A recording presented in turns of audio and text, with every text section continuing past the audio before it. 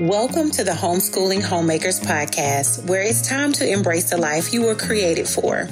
Come join me on a journey of being a keeper at home, creating a space for your husband and children to thrive, all while keeping Jesus at the center of it all.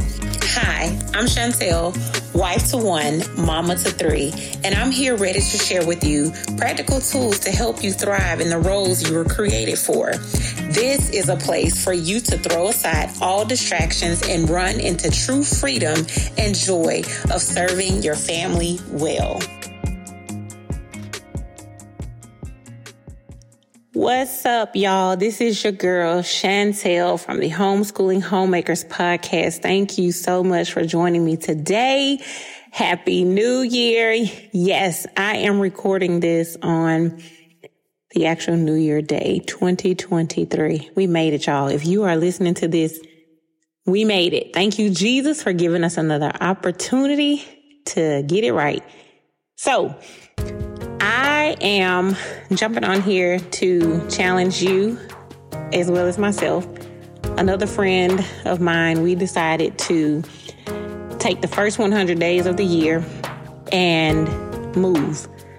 Not from another house to another location, to another state, but to get off the couch, out of the chair, put the phones down, slow the scroll, all the things, and be intentional about moving. Not getting up, washing dishes, folding laundry. Yes, those things burn calories. But I'm talking about taking a 20-minute walk. I'm talking about jumping on the treadmill. I'm talking about going to the YMCA, checking your kids into kids club and getting on a piece of equipment, joining a class, go swimming. I'm talking about physically moving on purpose. I'm finding since September 2022, I was encouraged by my brother to have a great attitude when it's time to go to the gym. He told me that he would drag me into the YMCA with my workout mat and take me to class. I did have a bad attitude that day. Family came to visit, and I had said, okay, I'm gonna get my health back on track, make it priority, all the things. I said all these things, but when I actually had someone to hold me to what I said, I didn't want that accountability. So ever since the beginning of September, actually the first week in September, it was Labor Day weekend, I've been focused on moving more, but now I'm moving into winning at the plate. But I'm challenging you to join us for the first 100 days of the year. I know this is super last minute, but as I was preparing yesterday and resting today on Sunday, I was like, you know what? I'm going to invite them to join in with me. So this is me inviting you to join in with me.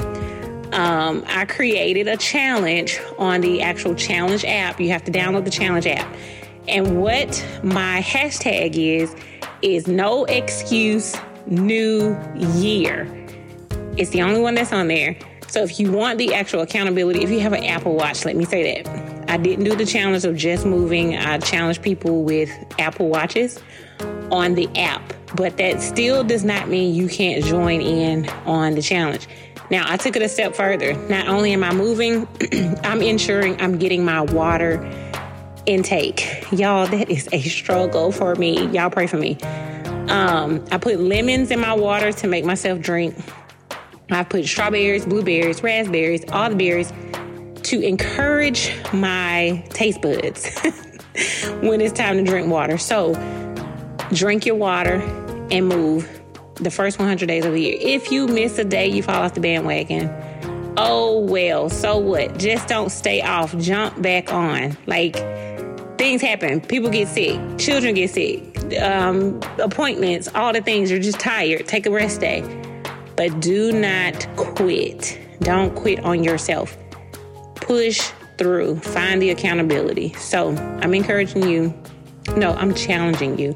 Join me and my friend for the first 100 days of the year to move. Challenge yourself to move.